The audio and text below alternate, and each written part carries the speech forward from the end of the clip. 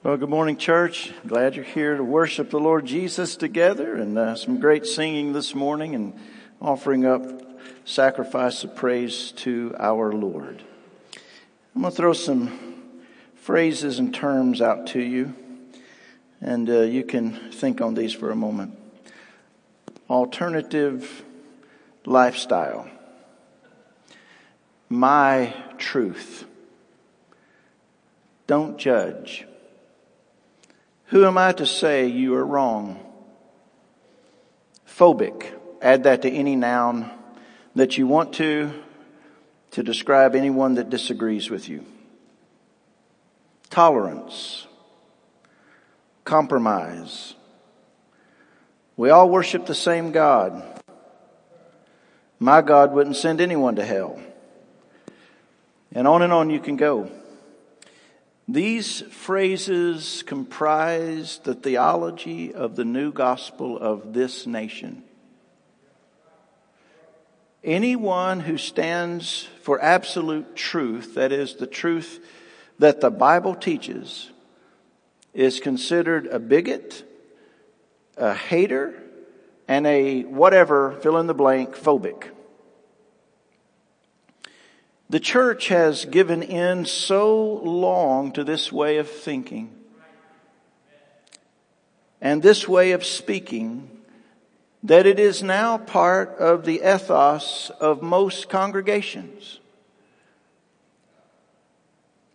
Let me be clear about something here for you, and I do not expect you to come to a conclusion all of a sudden, but let me be clear about this.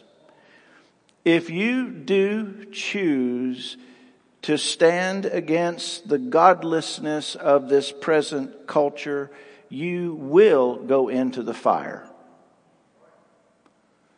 Do not expect anyone to applaud. Do not expect anyone to approve. Do not expect anyone to come and bail you out. They're not going to do it. And the question that you will have to wrestle with is simply this. If I do stand for the truth of the Bible, will God rescue me? And be careful before you answer that too quickly. Will God rescue me? Well, Daniel chapter 3 is where we are. I would entitle this message, We Will Not Bow. And so if you're looking at this section of the Bible, looking at verses 1 through 7, I would call that section the pressure to conformity. Now look at the scripture here, Daniel chapter 3. King Nebuchadnezzar made an image of gold whose height was 60 cubits and its breadth 6 cubits. And let's just say it's like 90 feet high and about 9 feet wide. So there must have been some kind of base for this thing to be fixed upon. And so but including the base and the statue itself, it's 90 feet high. And so we don't know how big the base is. It's probably very, very large, but this is the image that Nebuchadnezzar has set up. Now, bear in mind that Nebuchadnezzar just received his dream being told to him through the prophet Daniel. And Daniel was recognized as a servant of the Most High God, and Nebuchadnezzar recognizes that and proclaims it and turns around and makes a statue. He set it up on the plain of Dura in the province of Babylon. Then King Nebuchadnezzar sent to gather the satraps and the prefects and the governors, the counselors, the treasurers, the justices, the magistrates, and all the officials of the provinces to come to the dedication of the image that King Nebuchadnezzar had set up. Then the satraps, the prefects, the governors, the counselors, the treasurers, the justices, the magistrates, and all the officials of the provinces gathered for the dedication of the image that King Nebuchadnezzar had set up. And they stood before the image that Nebuchadnezzar had set up.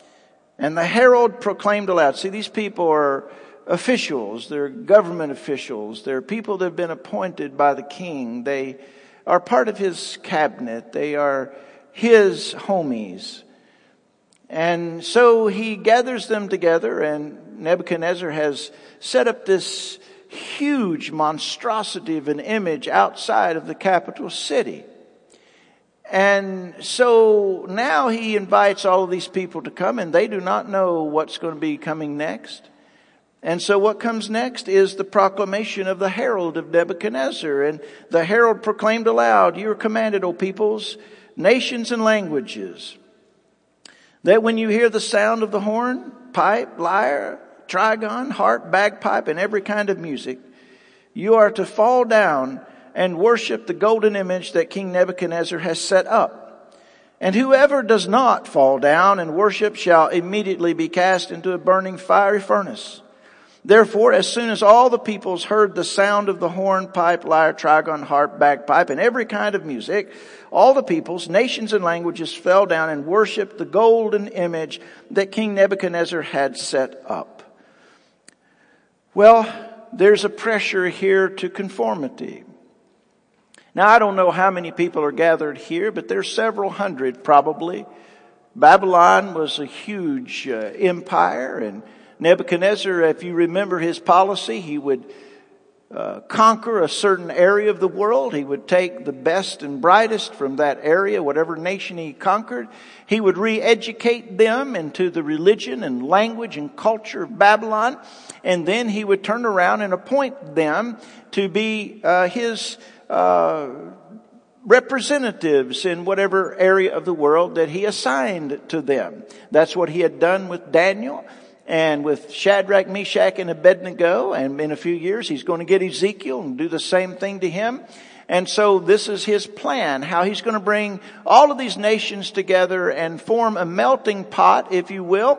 And then they're all going to agree with his belief system. And so now what's happened is Nebuchadnezzar's feeling a little shaky about things. He's just had an encounter with the living God. And what he can't allow to happen is this, that the God of the Hebrews would step forward upon the stage of Babylon and take over. This could cause a revolt in the kingdom, as those who do not agree with the truth would then rise up and throw bricks through windows. And so he can't allow that to happen. So he must subjugate, he must subdue, he must get under control this God of Daniel. And so how he's going to do it is he's going to call for allegiance from everyone. This is what this is about. This is about getting everyone's undying, unmitigated allegiance to him. And he's going to do it through a religion that everyone can agree with. The religion that he determines. And so everyone can agree with this. And you don't even have to say anything. You don't even have to say that you agree with it. All you have to do is bow the knee one time. That's all you got to do. That's all he's requiring. And so here is the pressure to conform to that. There's pressure from the king. He says, whoever does not fall down and worship shall immediately be cast into the burning fiery furnace. Now, this is a construction site in Dura where Nebuchadnezzar had this large image built. And so obviously there's a furnace there where they were maybe making bricks or melting gold or whatever they're doing. So it's a huge thing. And history tells us that this thing can be heated to about 15,000 degrees Fahrenheit. So he's not kidding. And smoke's boiling out from the top of this large furnace. And it's a furnace that kind of looks like maybe like a big vase or Coke bottle or something. So it's like that. And there's a door in the bottom where you could put more coals in. And probably it's being affixed to the side of a hill or a mountain. So they have a ramp where they can go up the side of this ramp. And so from there's another door where you can throw your metal or whatever, all that stuff in there. And so you can do that. And then there's a top where all the smoke is just boiling out and it's hot. And I can't imagine being in that part of the world, how hot it is and having a furnace burning. So Nebuchadnezzar is pointing people to his image and saying, now, you're going to bow down to this or you're going to go over there. These are your choices. Either this or that. And by the way, I just want to let you know we're a tolerant society. Are you connecting the dots here? We're a tolerant society. Very, very tolerant. And so we don't really care where you're from and we don't care who you sleep with. We don't care about any of those things. We don't care how confused you are about gender. We don't care. All you have to do is bow down. And if you don't bow down, you're going to go over there to a really, really hot place. Now, in order to make people do this, he has to enforce it with some kind of fear. And so Nebuchadnezzar, because of his fear, is now trying to rule by fear. Nebuchadnezzar does not want to be confronted with the truth. He's decided that the way forward is to silence the voices of biblical truth and in turn amplify the voices of self-will. It is deism versus humanism. It is the God of the Bible versus the will of man. And this kind of thinking is in our society today, not in small measure, but in large measure. It's in the school system. It's in the White House. It's in Congress. It's on the street. And if you don't fall down, and if you don't worship the idol of compromise, and if you don't tolerate the lies, you're going to be cast into the fiery furnace. You're going to lose your job. You're going to receive a lower grade in the classroom. If you're a teacher, you're going to have to be re-educated in the right way of thinking. And so we have to be very clear about this. This government under which we live is not interested in promoting Judeo-Christian values. Do you understand that? You are now living in Babylon. You're going to have to learn to act like it. Many of you think you're still living in the promised land. You're not. The vision of the Puritans is long dead. It's long gone. And so now what we have is the vision of Nebuchadnezzar. That's where we live now. And there's pressure and pressure and pressure and pressure. And the pressure comes from the king, but it also comes from the culture. Verse 7 tells us all the peoples, all of them, fell down and worshiped the golden image. Everyone else is going to do this. Everyone else is going to compromise. Even some of your best friends, even those who go to church, they're going to compromise. Now, I want you to hold on for a minute because we're in southern Ohio. And I know how some of you are thinking right now. And in order to understand this passage of Scripture, I want to beg you, think biblically, not politically. We are mentioning political things, but politics is not our problem. Truth is the problem here. So I want you to think biblically. Okay, here's what this is not. Here's what's not going to happen in this story. I want you to listen now. And I'm going to make a lot of friends here, so thank you. So here's what's not being said. These people God is not going to ask them to take a stand against a government mandate for the COVID vaccine. He's not telling them to do that. He's not telling them to stand up for their Second Amendment rights. He's not telling them to do that. God is not going to challenge them to stand up against some perceived prejudice that the government may have against them. He's not saying that. Those, you've got to put that in the right category. Those are all earthly citizenship items.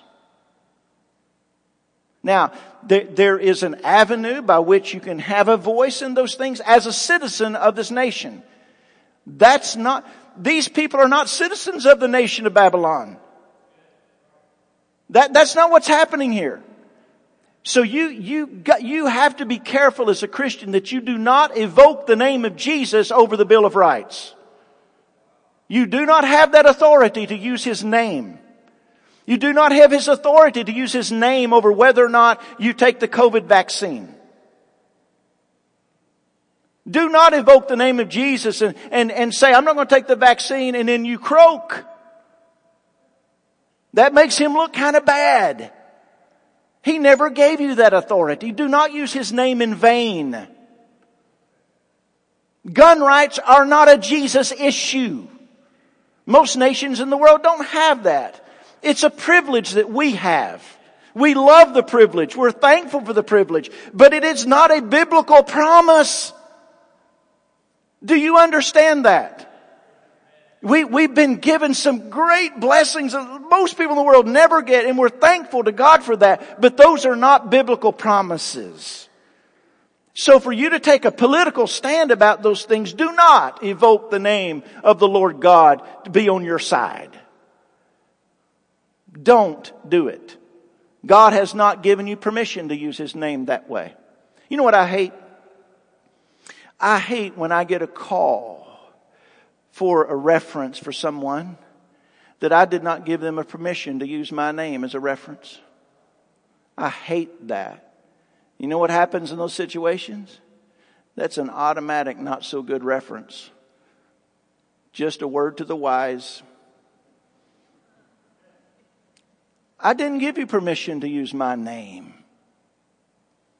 And the Lord doesn't give us permission to use His name in that way. So I'm not wanting to empower you to get all arrogant about your constitutional rights here. This is not three boys standing up for their constitutional rights. I want us to be very, very clear about that. Our Americanism is not the same thing as our Christianity. Our citizenship in heaven is a different matter than our citizenship on earth. Our citizenship on earth may change 3 or 4 times, but the citizenship in heaven better be staying forever. So our eye is on our eternal citizenship. Our eye is not on just what's passing away. The temporary is not our everything. It's not our everything. It's not the end of all things. Am I belittling American citizenship? Nope. Greatest privilege in the world. Nobody else on earth have these privileges. Listen, I've experienced, if you ever travel internationally and live internationally, it's a privilege, I'm telling you. It's a privilege like you wouldn't even imagine. It's like a golden key to everything. I'm telling you this, people are not trying to steal passports to Namibia. Let me just put it that way. So, it's a great, but that's a different matter. Go vote. If you want to run for political office, run for political office. Do those things that have to do with this. But that's not God giving you a right to use His name behind your cause. Here is what's happening in this situation. There is an eternal issue at stake. This is not about 3 people standing up for their rights or for, quote, what they believe. Stupid phrase. We don't care what you believe. I don't care what your opinion is. It makes no difference to me. Your opinion is about as good as anybody else's. Worthless. That's not what I'm going to stand for. What I believe. I believe all dogs go to heaven. I'm going to stand for it. I mean, come on, man. We don't care. We're talking about eternal, absolute, undeniable, infallible truth. That's what you stand for. You don't stand for the rest of this stuff. You don't give your life for the rest of it. This is it. This is what you're looking at. And so we're looking at what is eternal. Someone may encroach my rights. I don't like it. If I can fix it, I'll fix it. If I can't fix it, I can't fix it. But I'm not going to act like it's a gospel thing. It isn't. We can't evoke the name of Jesus just to support our political position. We have privileges, but they're not biblical promises. And so we need to learn the difference. What is being stood for in this story is going to be the name of Yahweh God. It isn't guns, it's the gospel. It isn't a vaccine, it's verity and truth. We can't convolute the two things all the time. We have to weed those things out. And sadly, among many Christians, it appears to me that the Bill of Rights is way, way, way, way more important to them than what the Bible says. pressure to conformity is real.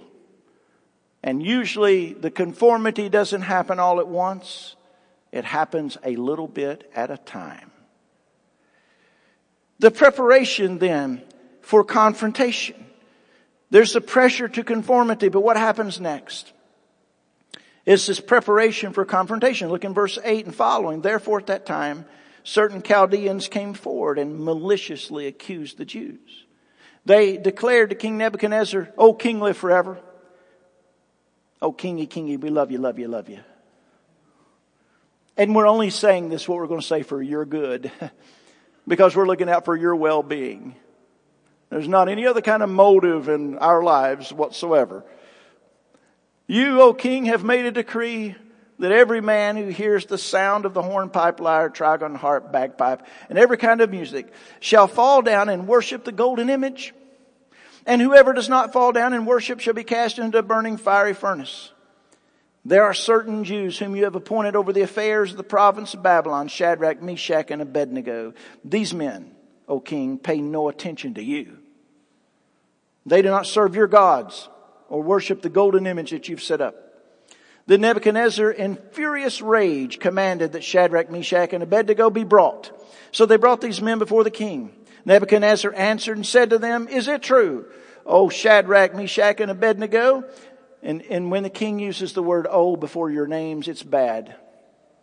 "O Shadrach, Meshach, and Abednego, that you do not serve my gods or worship the golden image that I've set up. Now if you are ready, when you hear the sound of the hornpipe, lyre, trigon, harp, bagpipe, and every kind of music, to fall down and worship the image that I've made, well and good. But if you do not worship, you shall immediately be cast into a burning fiery furnace. And who is the God who will deliver you out of my hands?" Shadrach, Meshach, and Abednego answered and said to the king, "O Nebuchadnezzar, we have no need to answer you in this matter.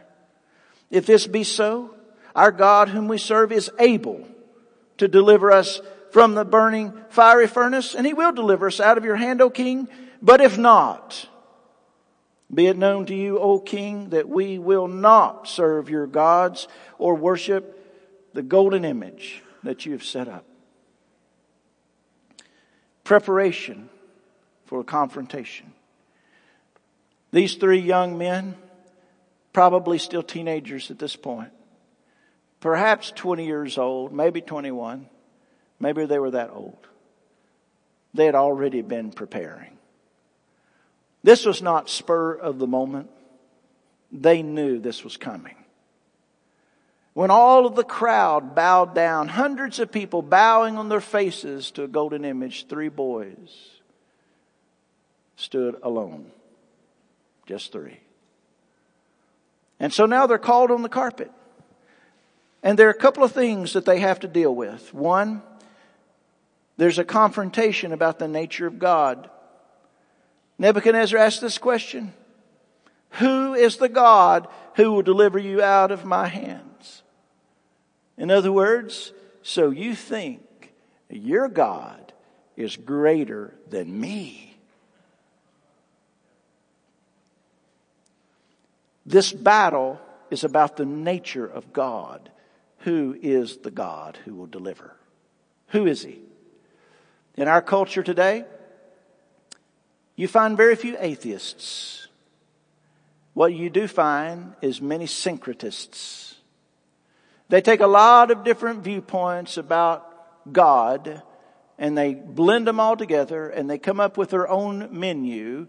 And here is who God is to me. Just makes me want to vomit. This is who I think God is. I don't care. Well, you know how God... No, you don't know. No, you don't know. Well, Pastor, you think you know. Oh, I know. Well, how can you say that I don't know? Because you don't believe the Bible, you don't know. Well, who are you to say that? I don't. I just say it because God says it. This is pretty simple. You're insane because you're defying God. You're crazy. This is easy. You don't have to answer all the goofy arguments they have. They're endless. Those things are endless. They're endless, just never ending. And so, and people think they're so wise and smart. Well, who am I to argue with you about how you're wrong? I mean, I would not say that. And what I want to say, okay, you'd never say that I'm wrong. What if I say that you're wrong about saying that I'm not wrong? Am I wrong about that? Now what are you going to say? What?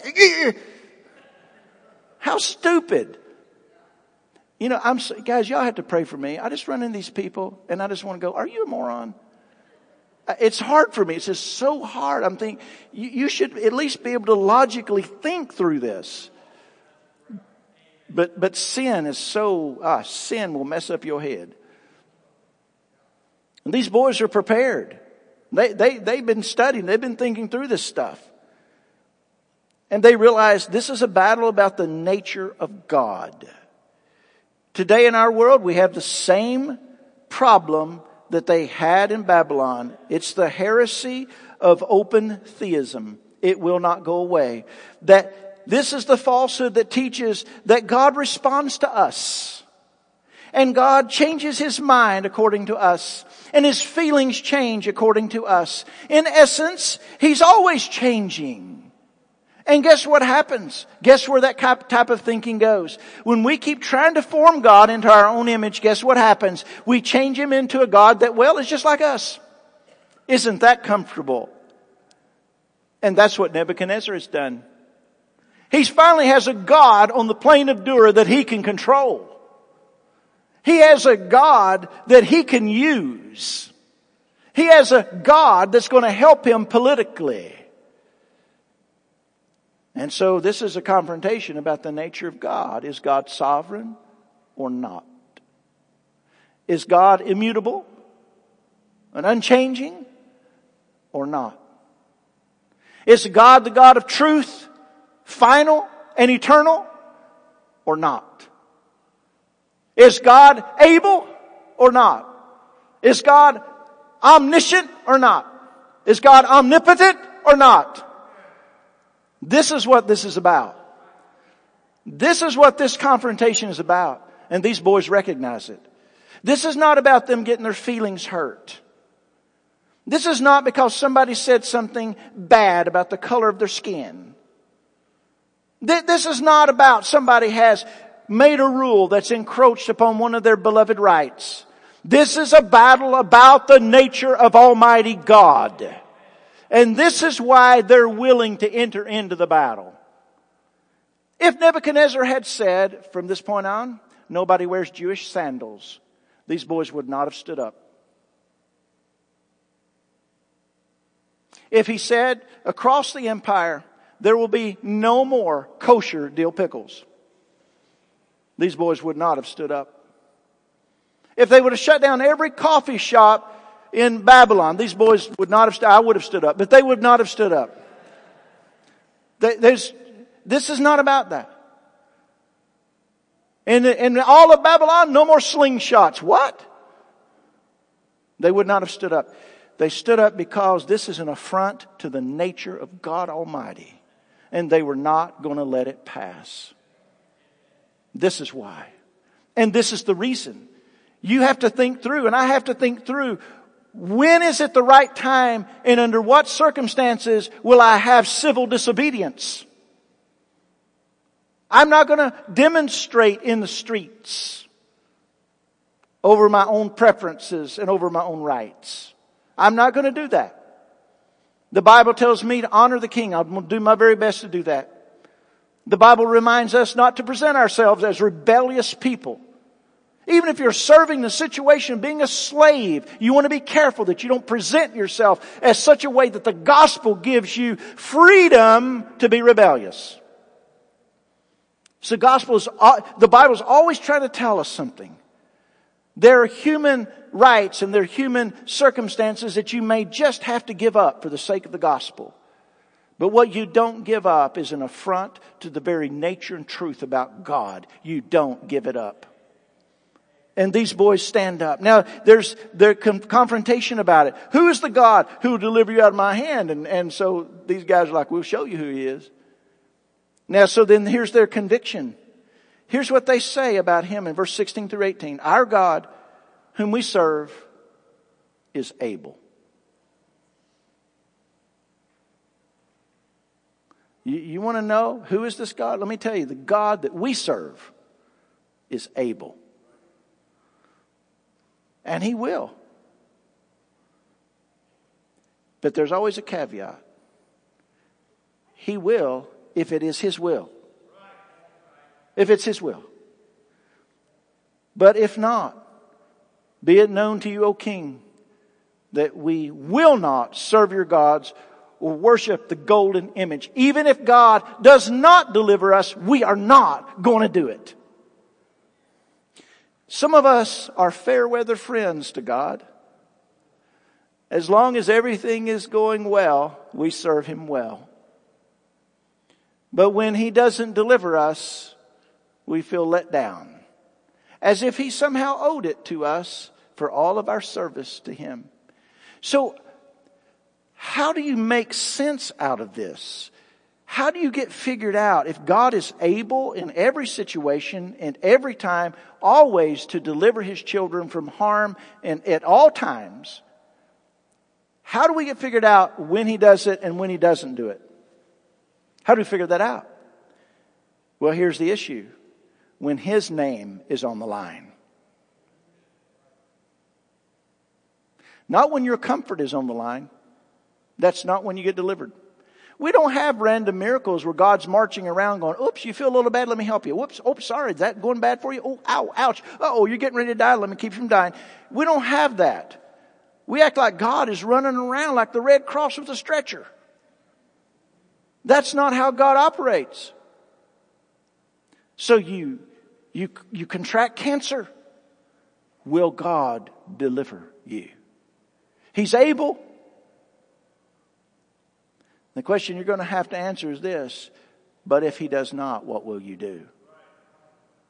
Because most of the time in this world, He's not interested in giving us prolonged life here in this world. This world is not our home. Why would He do that? I want you to stay away longer. Why would He do that? I want you to be away from me a lot longer now. I mean, some of you I could see His point. But,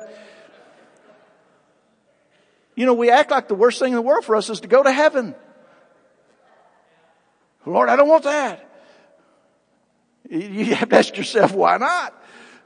So God is not interested in just randomly making your life work out just right. I mean, listen, this is true for everybody. We all want this. A long, happy marriage, 2.2 kids. I've never figured out what you do with the 0.2, but anyway, if you could write maybe 0.2 off your taxes. So 2.2 kids, a dog and a cat and a goldfish. I mean, you got it made. Right? Everybody wants that. You live to be 75 and then you die in your sleep. I mean, that's it. And let me ask you this question. How many people does that actually happen to? Usually not. It's usually pretty ugly. Life is just ugly and it stinks most of the time. Why? Because we're in Babylon. We don't belong here. And so you have got to get out of your mind this thinking of God always comes to the rescue of His children whenever something goes wrong. He doesn't. He doesn't do that. There are reasons for that. One may be you need growth as a Christian. So there's nothing like some good old-fashioned yuck to make you grow up. Secondly, it may be that it's through your suffering that a testimony to His name is greater than your rescue. It may just be that it's just life. And life things happen to everybody. And it's just part of your life, the way that it is. We don't ever know all the reasons. We do know this God is able. We know that. That what we don't know is about ourselves. But if not, what we will do. And these guys had already determined, but if not, we will not serve your gods or worship the golden image. Sometimes it honors Him and it testifies to Him for us to suffer for Him. Maybe even lose our lives. Sometimes when it glorifies Him, He may rescue us gloriously. Here's the point. Like these boys, we must be content with either outcome. Either one. And Martin Luther stood before the authorities, kings and popes. And he was pressured, threatened, harassed to move away from the gospel. And his response was, my heart is captive to the word of God. I can do no other. Here I stand. Do what you want to do. But I'm not bowing to that. I'm not bowing to Catholicism just to make everybody happy. It's a heresy. It leads people away from Christ, not toward Christ. It's unpopular to say that. But the reformers before us gave their lives because of it. It matters. It matters. It's a heaven or hell thing. It's not about us winning an argument. It's about how are sinners actually rescued. And these boys had the same thing. They could have given in. They could have said, look guys, we'll bow down to the statue. Y'all know we don't believe it. We'll still have our quiet time and worship and, do the Psalm of the day like the pastor told us.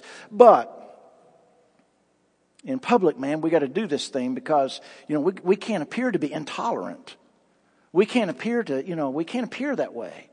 And so they could have done it, but they didn't. So they had a conviction about the nature of God. Peter said, beloved, do not be surprised at the fiery trial when it comes upon you to test you, as though something strange were happening to you. Do you think that for the Christian in this world, that suffering is the exception?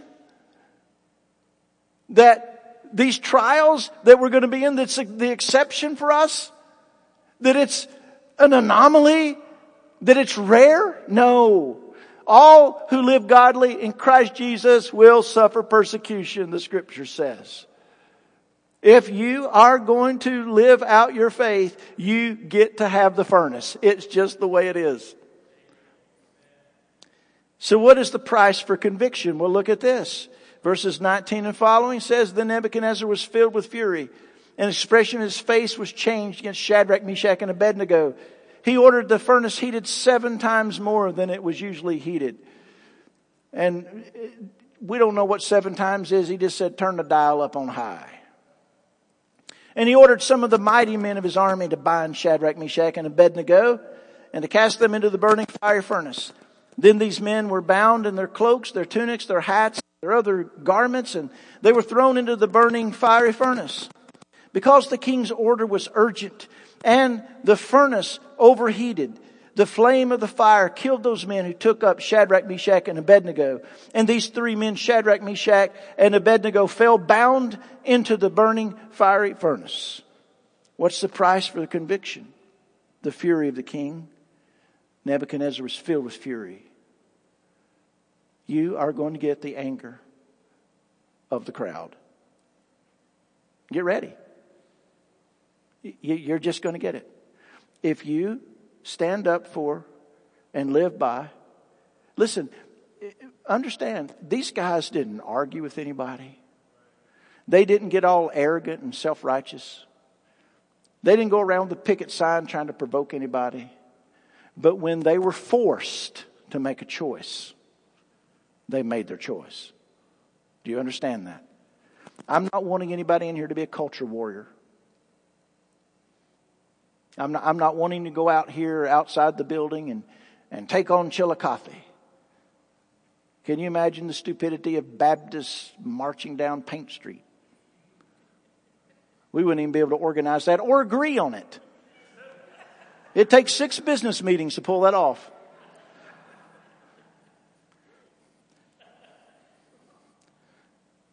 But you have to understand that when you get forced, when you're put in the position where it's either compromise the name of God or not, and you stand, you're going to make people angry. You have to understand this. They want you to be okay with whatever choice they make. And they want to preach at you. You got to be tolerant and you got to allow.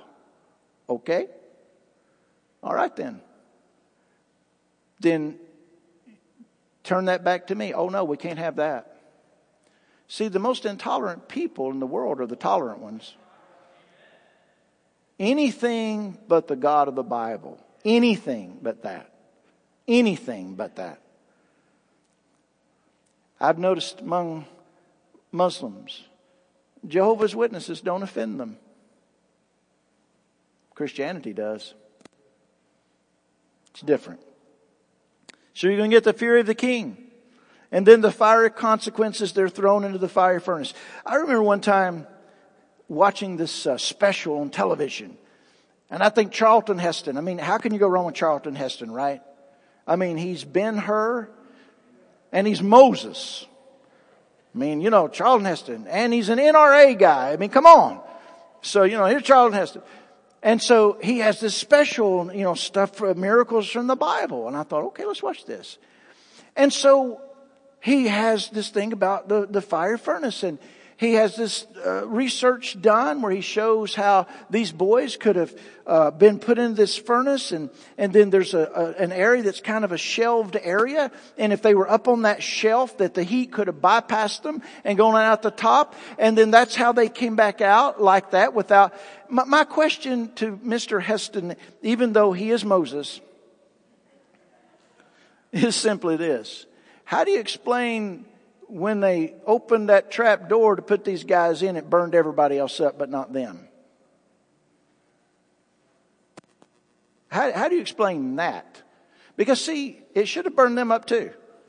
Right? As soon as they opened the door, they should have all disintegrated into ashes. But it only burned up the guards that were, the bouncers that were putting them in there. So how do you explain? See, people trying to explain away miracles. This is just a miracle.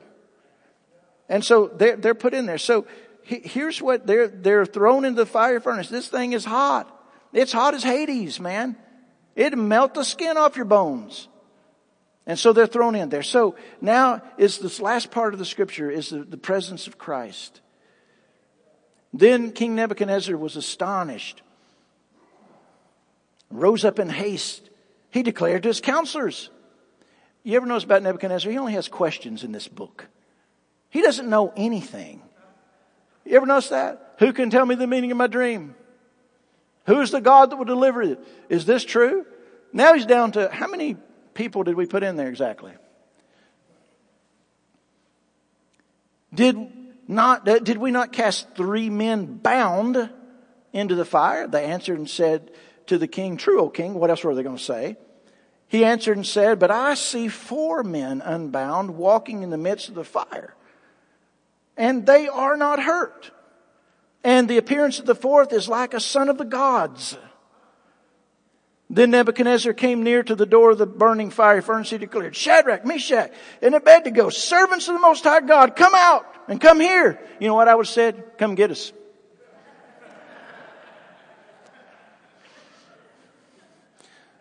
Then Shadrach, Meshach, and Abednego came out from the fire.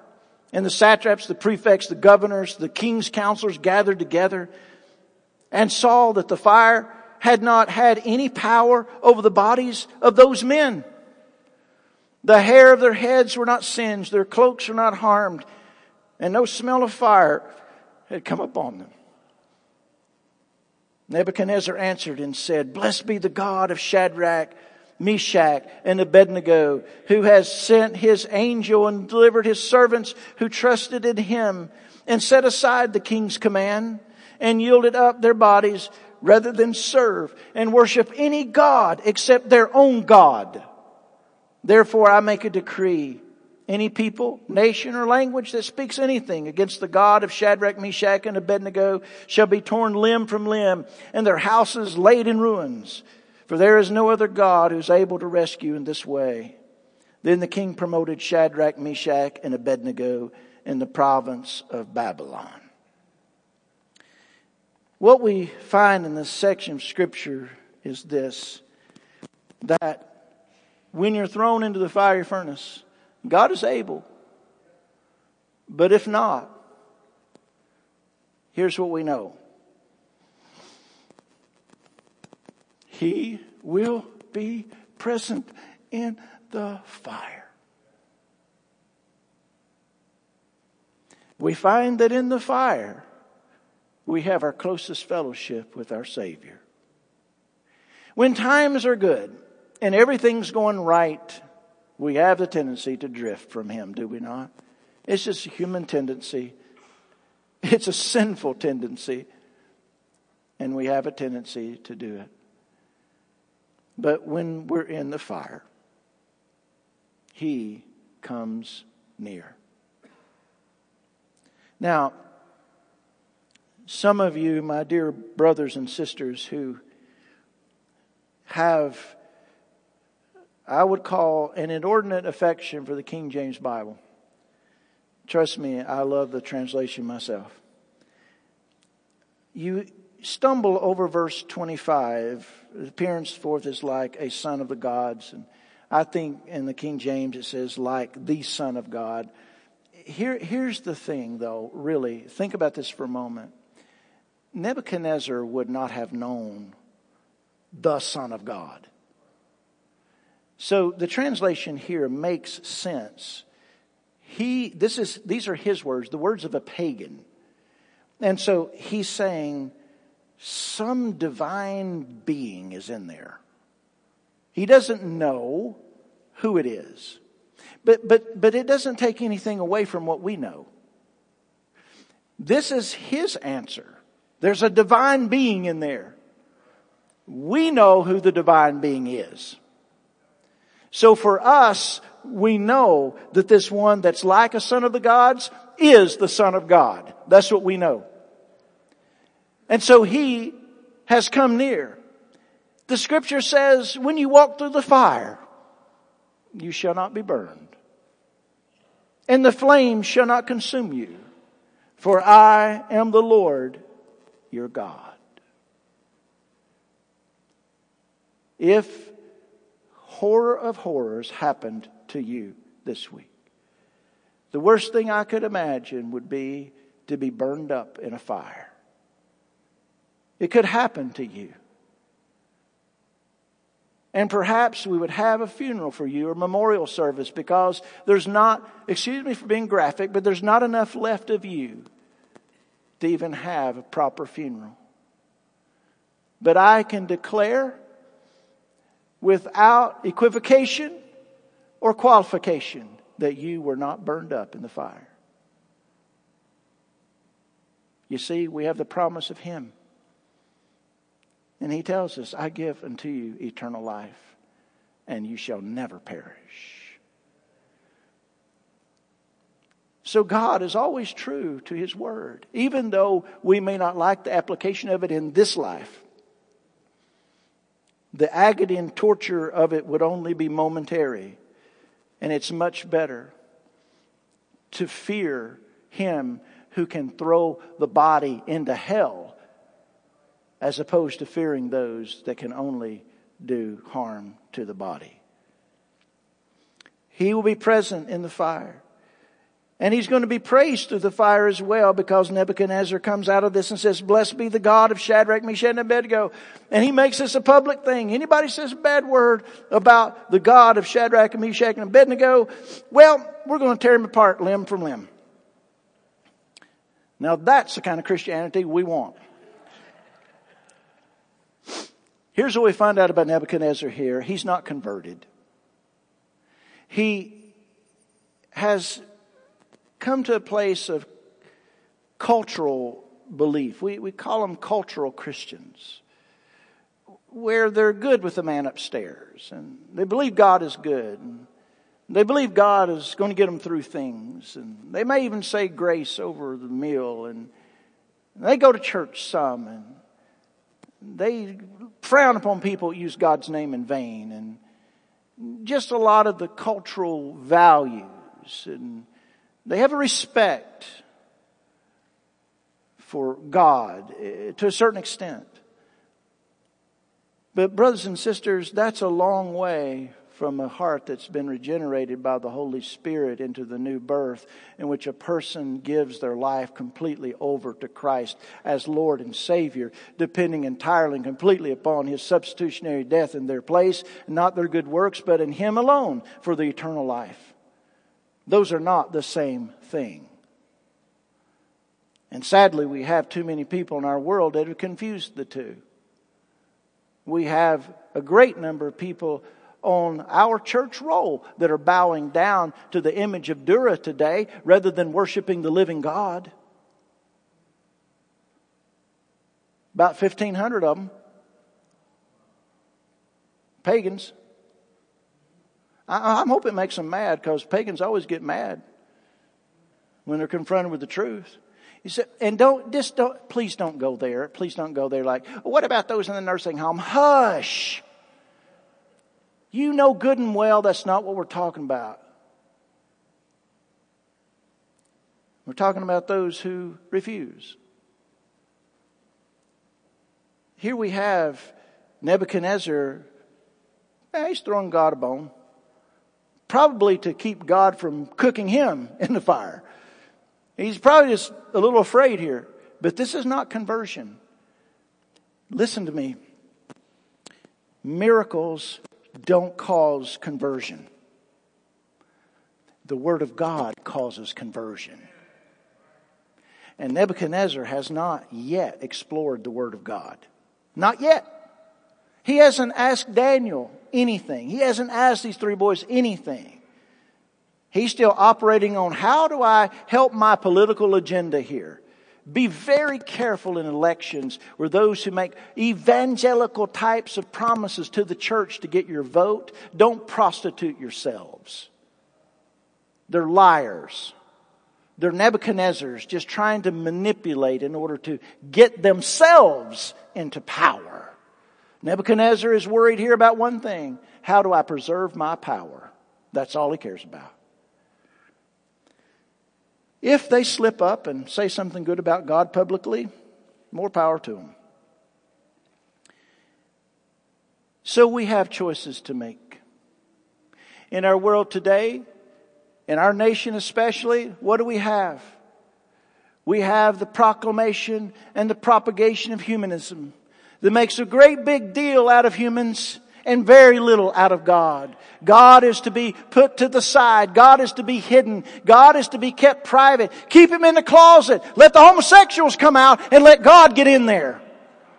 That's what we got in our world today. Whatever I'm feeling, you have to deal with it. Whatever I think, you have to deal with it. Whatever action I take, you have to deal with it. That's what humanism says. And what we must do is do what? We must accept it. We must say, well, it's okay. We must let our kids go into it, because we're not supposed to tell them, oh, that's wrong, honey. You have to go to church today. It is Sunday. We're not supposed to tell them those kind of things, right? We might warp them.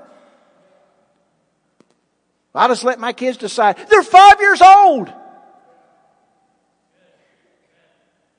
But we see it in the Word. I see it in parenting. The children are the center of people's universe now. Whatever the kid wants, that's what they get.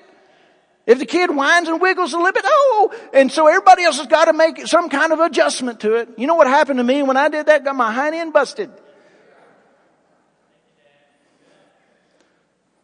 Because you're going to be becoming an adult one of these days, and you ain't going to be that kind of adult. But this is what we have, humanism. In our school systems, it's humanism. To be accepting of all these things. Now, as a Christian, you can't be hateful to people. You can't look down on people, because you too are a sinner. I've lived to be 58, almost 59, God willing, and I've outsinned most people in this room. So there's no thought in my mind, hey, you're a worse sinner than me. That's not what we're saying. But the content of this stuff, that we're supposed to be okay with it, when we're asked directly, no, I'm not okay with it. Well, you're a hater. You're a phobic. You're a this or that. No. So here's what we have to do. With this stuff, we don't bow down. There was a young lady who was a member of our youth group, a church I pastored. And the science teacher in high school was waxing long on evolution. Evolution is just a byproduct of humanism. It's a way to explain origin without having God get involved. And maintaining humanity is the pinnacle of all things. And so this young lady politely said, I just don't believe that. And he said, you can get out of my class. Now, I thought that the law was that we couldn't deny education to any child. That's what I thought the law was. But when it comes to God, the law can be broken. And she was ordered out of that class and made to sit outside the door the rest of the 6 weeks. But she didn't bow. She didn't bow. It's going to affect your grade. She didn't bow. Some of you are in college right now. Some of you are going to college and get ready to go. And I'm telling you, when they find out that you are a conservative Christian who actually believes the Bible, it will affect your grade. Don't be surprised if the professor doesn't call you out right at the beginning. If you're in some kind of humanities class, sociology, psychology, those kinds of things. Lord God, even math class now, you can't even teach algebra without, somehow profaning God, I guess. Don't be surprised if they don't call you out. It's not unusual. Especially if you go to, they know who you are. And professor just go ahead the first thing. Okay, well, let's just get this over with. Anybody in here a Christian? Don't be surprised. I'm telling you, don't be surprised. But you know what you're going to do? You're not going to bow down. Pastor, I may never graduate. Well, you'll have to decide what your God is. You'll just have to decide. You'll have to decide. But for us, we don't bow down. The teaching of evolution comes around, a way to express the origin of humanity somehow with some kind of idiotic scheme of some kind of chaos that somehow produces something that's created. It's just craziness all the way around. It's crazy. But they jam that down your throat.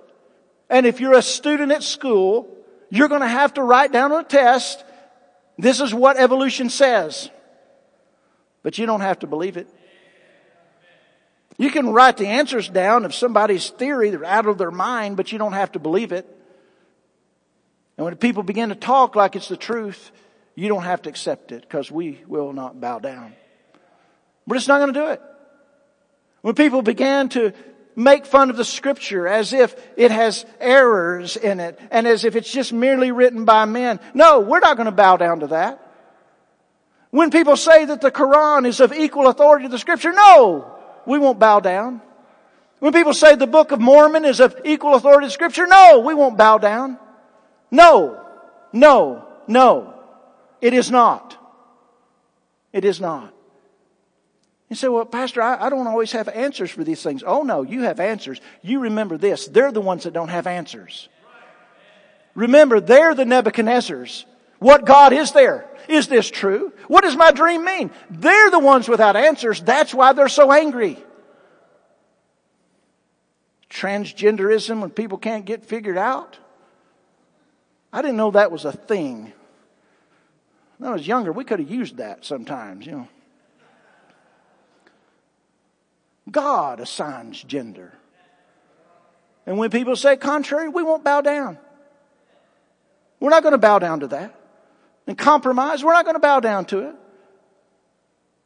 And to be agreeable and agree with that which is blatantly false, we're not going to bow down. We are going to be loving to people. But that's different from tolerating falsehood.